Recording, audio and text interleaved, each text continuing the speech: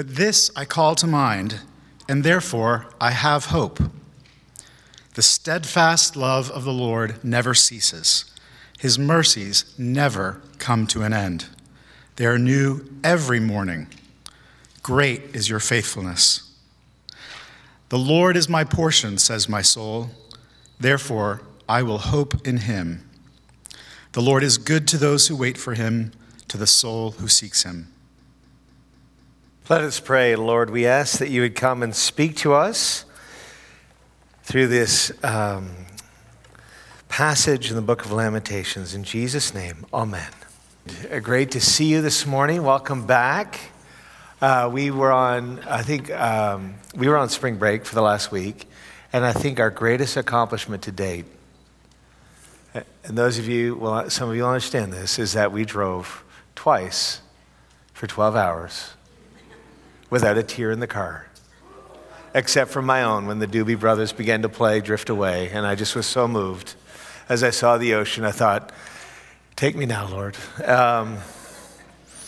It's great to have you with us. I say that's partly in jest, but if you are joining us for the first time in a while or visiting, we are 3 weeks into the book of Lamentations.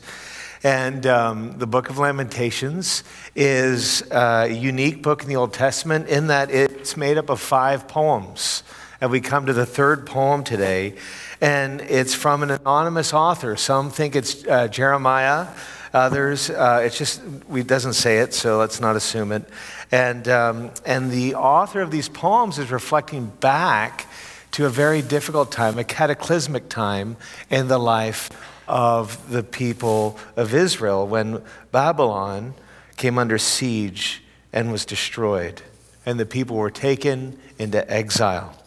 So as we look, and as we've said this before, and I say it again, and forgive me, part of my job is to say the obvious, is that when we look back at the Old Testament, we do our very best to treat the scriptures, especially the Old Testament scriptures, the way that Jesus did. And so what I mean by that is the scriptures in the Old Testament point to a singular event in time. They either talk about the promise of one who will come, or they talk about the reason why one needs to come. And the scriptures in the Old Testament point to and lead up to a central event in history, which is the ministry, suffering, death, resurrection, and ascension of Jesus. And so that's all what we keep in mind as we look at these 5 poems. And so what have we learned? What have surprised us so far about Lamentations? Get those of you caught up before we launch into chapter 3. The first surprise is there's no sugarcoating suffering. Words like there, this will pass, don't turn up in these poems so far. And there's an admission that you and I are not designed to suffer loss. We haven't been hardwired. Our original purpose for us is not to suffer. We were created and designed in such a way that we would only ever experience love and be able to fully receive love and fully reflect it back. And so suffering, though it's part of the human condition, is not part of our original design. And that's why it's so hard. That's why suffering is so disorientating. And that's why we're invited, when we suffer, into a posture of lament. And so that's the first surprise. The second surprise is the question, how do we get back? How do we get back to a place of joy if we've suffered great loss? Will it come when we find the answers to our questions of why? And here is that there's an expectation that we will voice our lament and that God wants us to suffer loudly or to lament loudly, to voice and give expression to what's going on in our heart. He's asking us to give it to him.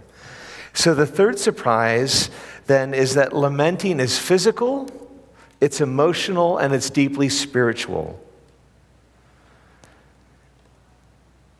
And then fourthly, despite fleeting moments of sheer brilliance, we're weak. We're utterly weak. We are fragile, though we have moments of incredible resilience. And because of that, we need saving. And Lamentations is full of signposts that point to the need for Jesus, for his ministry, for his power. There are a number of you who are therapists in the congregation, so again, I will say the obvious, there is a grief cycle. And the great thing about a grief cycle is that there are different stages, and if you're going through grief, the other thing that is more helpful necessarily than the stages to know is that nobody goes through it the same way.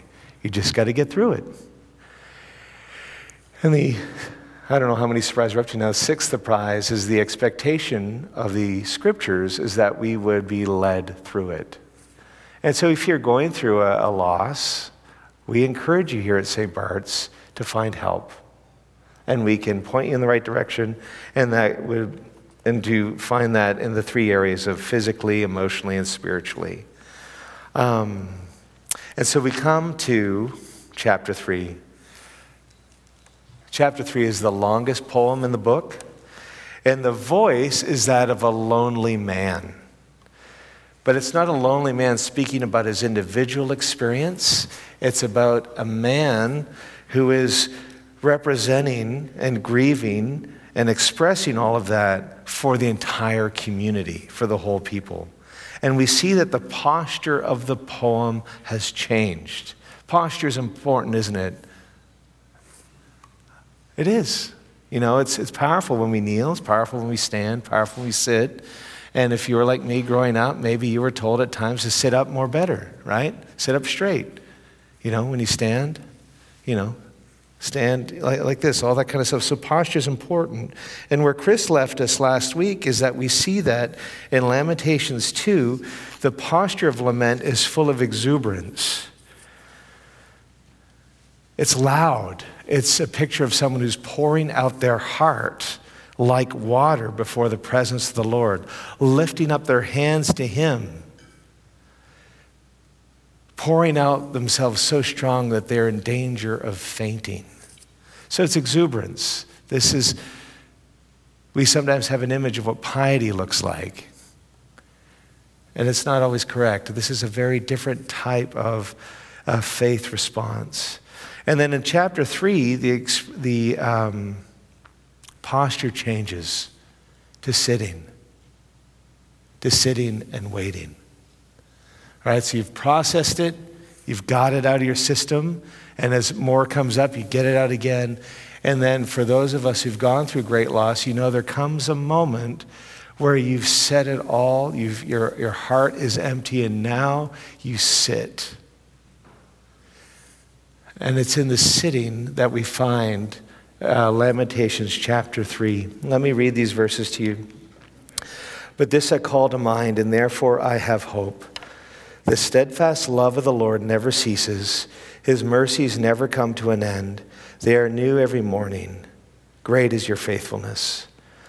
The Lord is my portion, says my soul. Therefore I will hope in him. The Lord is good to those who wait for him, to the soul who seeks him. It is good that one should wait quietly for the salvation of the Lord. So this poem is about enduring suffering that transforms into experiencing faithfulness. So I'm going to invite Rachel to come up, and she's just going to share a bit about what it looks like in her experience. She knows all. We've been married now 18 years, through the good, the bad, and the difficult. And she's just going to illustrate what that change of posture in suffering and lament looks like. Just hold it while you got right up here. There you go. We were in the car, as Dave said, for a long time yesterday, and I don't know what you talk about when you're on a road trip, but we talk about lament. So welcome to our world. This is fresh off our mind. I met an amazing woman last week who she had two twins stillborn, and she set up an incredible support group for women who've lost babies. And so I was sharing some of our story, and a couple of years ago, I was rushed to the hospital and had an ectopic pregnancy. And very, very painful and a very difficult time. And kind of after the surgery and after kind of coming back from the hospital, I really felt a favor from the Lord and permission from God to go slow. Now, this is very different to how I'd grieved before. My dad had passed away about 14 years ago, and we were in London, big ministry, busy. I was full-time teaching, and it was a busy time. So, you just kind of push through, right? You just push through. And it just caught up with me later on.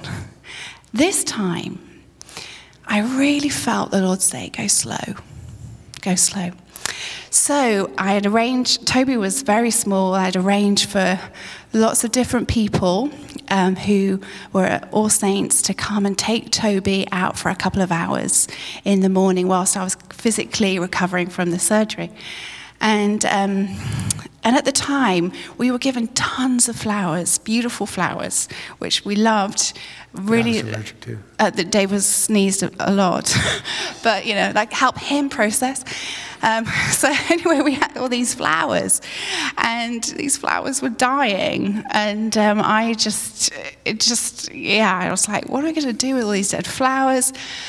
I'm a creative, so I thought, well, hang on, I've got a ton of antique fabrics and all these different materials. Why don't we dye them with the flowers that we were given? So the process started, and my middle son Tom particularly helped. And Dave would come home from work, and there'll be like 4 pots on the stove of dead flowers and berries and material, and just kind of stirring. I felt like a witch almost, stirring a cauldron and stirring this antique fabric that was no longer useful or any good really, with holes in, just stirring and stirring this fabric. And I'd weep and I'd cry, and the kids saw it all, and we would hang up these pieces of fabric and place them to dry, and then they dried. And I started taking them and stitching them together, and just this beautiful, beautiful kind of different pinks and yellows would come. And I had this image in my head of a bird. And the phrase that kept coming back was the one that got away. The one that got away. And so I created this piece, and I cut the fabrics and stitched them together to be a bird kind of in the tree, and stitched the words, the one that got away. The one that got away. And, and then kind of started physically healing, and then kind of carried on with life. And we've got that piece in our living room. I've got other pieces at the studio and in our bedroom from that time. The reason, why do I share this? Because as a foreigner with a funny accent, I think I allowed myself permission because I wasn't in my own culture. I think because I wasn't surrounded by the British stiff upper lip, that you just keep going, I was away from that, and I felt the Lord's permission to lament. Lament is the process. Lament is the expression of our grief. And I just want to share that with you to say, we are firstly members of the kingdom of God. And in this is a treasure we've been given that exceeds our culture. It exceeds the expectations of what your life should look like and how you control your emotions and things like that. And so, as we were chatting yesterday, the heart is that as a people who we know what's going on in our hearts, that to let the kingdom of God, the treasures of God, come above what our culture tells us of how to express our emotions. Why?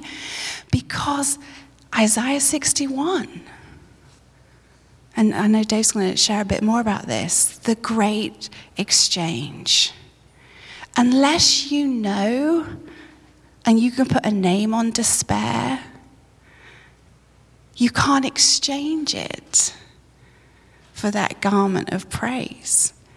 So as we are in this season, the great exchange will come. It will come. And for some of us, that great exchange will be in heaven. And for others, we'll get tastes of that great exchange, of the dancing instead of mourning, the oil of gladness. It's coming, friends. That's the direction we're going in. That's the only option for us, no matter what comes along. That's our direction. But if you don't put a name on some of these feelings, then it's going to be harder to accept the exchange. And I know from my time in London and just processing, I had spikes, edges, elbows of all this stuff that I just poked down. And so let's, in this time of it coming up to Easter, examine your spikes, your elbows, your edges, how you react to things. Is there something you need to lament? Have you missed a treasure? Have you missed a treasure? Because we're getting ready for the great exchange.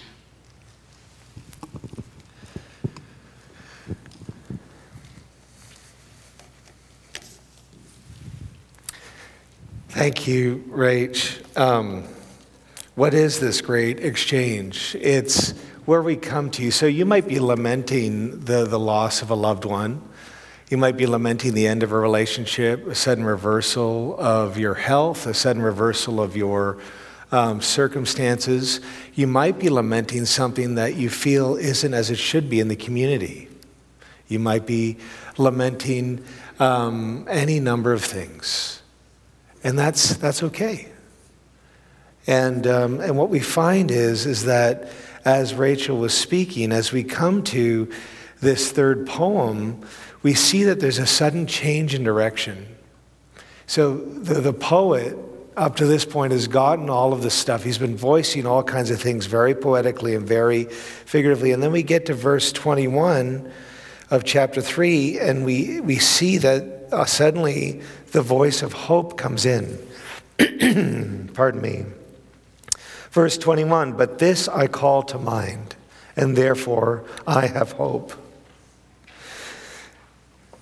It's a link back to Exodus 34, a very powerful movement in the story of Moses, when the Lord moves before Moses and makes his goodness known to him. So this idea of verse 21, but this I call to mind, isn't necessarily a nostalgic remembrance of the good old days, but it's a very intentional calling to mind in the past of when God has moved in your life.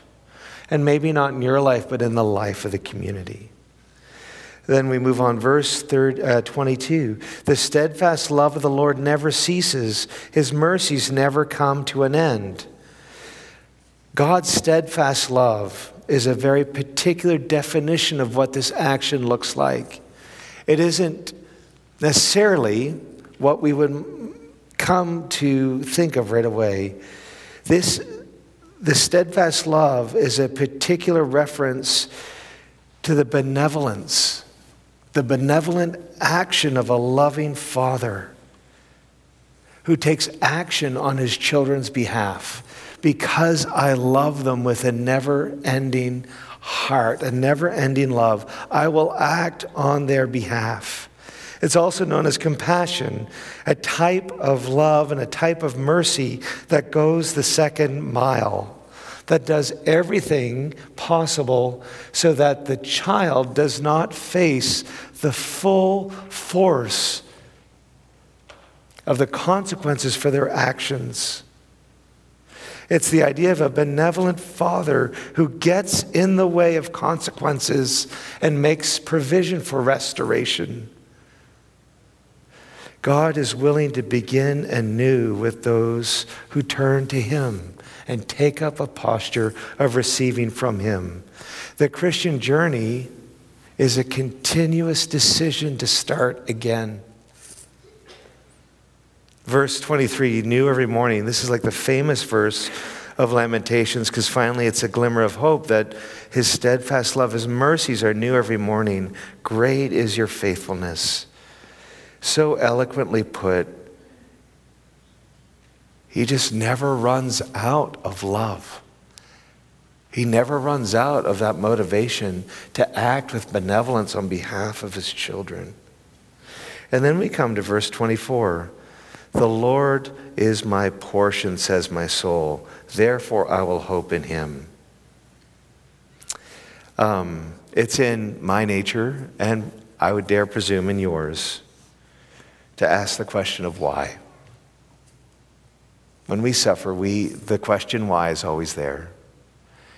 And in my experience, and in the experience of the church and those who've gone before us, we will ask why over and over and over again. And though we ask why, the Lord often doesn't give us the answer. Instead, he meets our questions, he meets our pain with his peace. Why? Because the answer won't help. But he gives of himself in those places of difficulty. When Jesus is in the Garden of Gethsemane, Luke records that as he's praying, if it's possible, Lord, for this cup to pass from my lips, then he says, but your will be done. As he prays so hard that he bleeds. What happens at the end?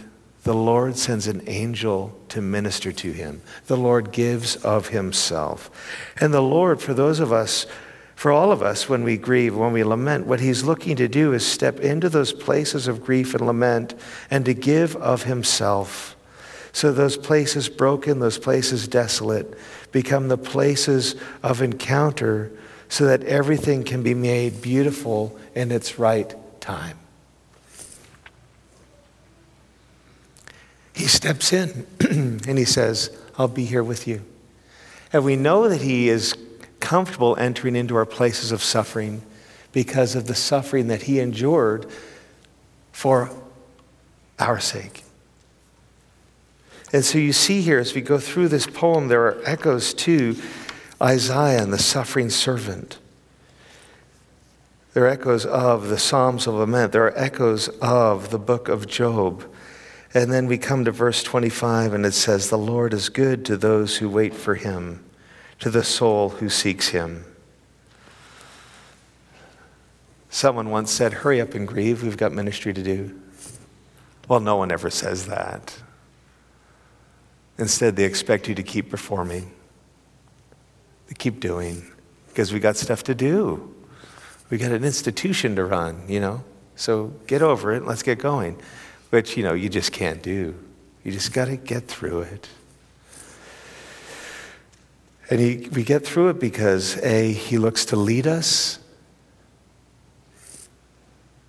He is good. He's a benevolent Father. He's a benevolent God who out of goodness uses everything at his disposal to come to us. His goodness isn't passive. It doesn't require a special ask. It requires us to wait on him, to wait quietly in verse 26, patiently for him. And then we see this answered in the prophet Isaiah.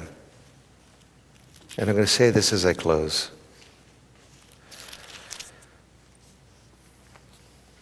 It speaks of the ministry of the one who will come that all of Lamentations is pointing to, which is the ministry of Jesus. the death of the suffering of Jesus. And he says this, that he will come. When the Messiah comes, he will proclaim liberty to the captives and the opening of the prison to those who are bound, to proclaim the year of the Lord's favor, to grant to those who mourn in Zion, to give them a beautiful headdress. In that place of mourning, where you would throw ash on your head, Jesus steps in, helps you, leads you through the valley of the shadow of death, so that instead of mourning, you come to a place of beauty.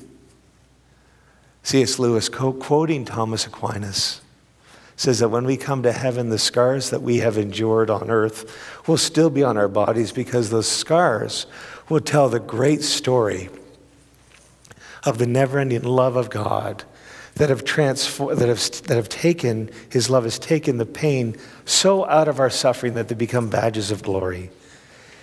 And then it goes on that instead of mourning, the garment of praise, that the people that the Messiah meets with will be the ones who will rebuild the ancient ruins, the former devastations. They will repair the ruined cities. Strangers will stand and tend your flock. Foreigners will be your plowman and vine dresser. But you will be called the priests of the Lord. After people come through suffering, it's very much common for them to ask a leader of the church about ordination in some way. And that's normal, because you've come through suffering, you've met with God, and suddenly you realize, I might have something to give, like the woman that Rachel mentioned, who years after suffering the loss of stillborn twins created a way in the church for people to meet with him. That's the exchange. Now, do we ordain them all? No, but we say, let's go. Because sometimes positional authority in the church is a hindrance. But the vision is of a nation of priests, of a church that is all doing ministry for the sake of him. So practically speaking, Friday night, we are holding another prayer and praise evening called Deeper, where we're going to create space for people, for you, if it would be a help to you, to come and lament. We're also going to pray. We're also going to pray for the situation in the Ukraine. And we're going to worship God, because his love never fails. And because even when we don't know what's going on, the best thing to do is to keep our eyes on him, because he loves us. So if you're in a place of grief and lament, you're in good company.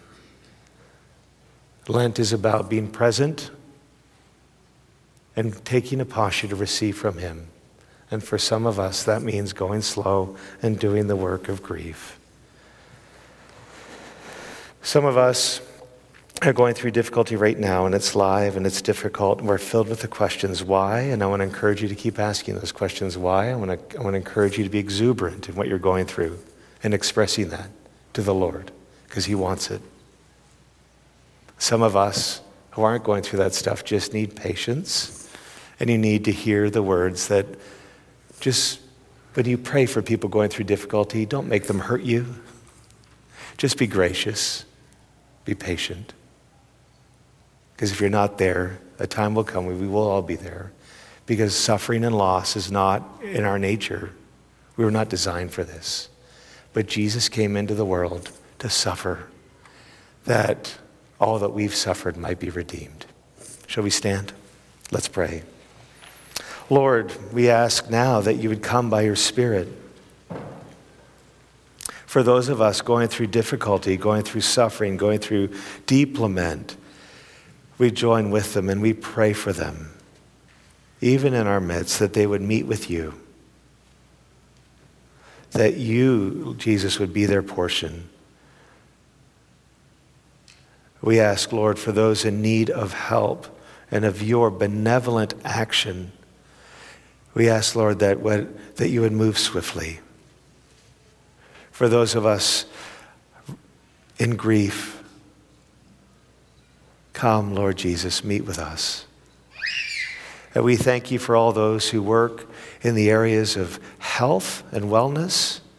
And even now, Lord, we pray for the many counselors in our congregation and therapists, and ask that you would bless them and use them to further your ministry of healing. And Lord, as we journey through Lent towards your resurrection, come and lead us and meet us, we pray. Amen.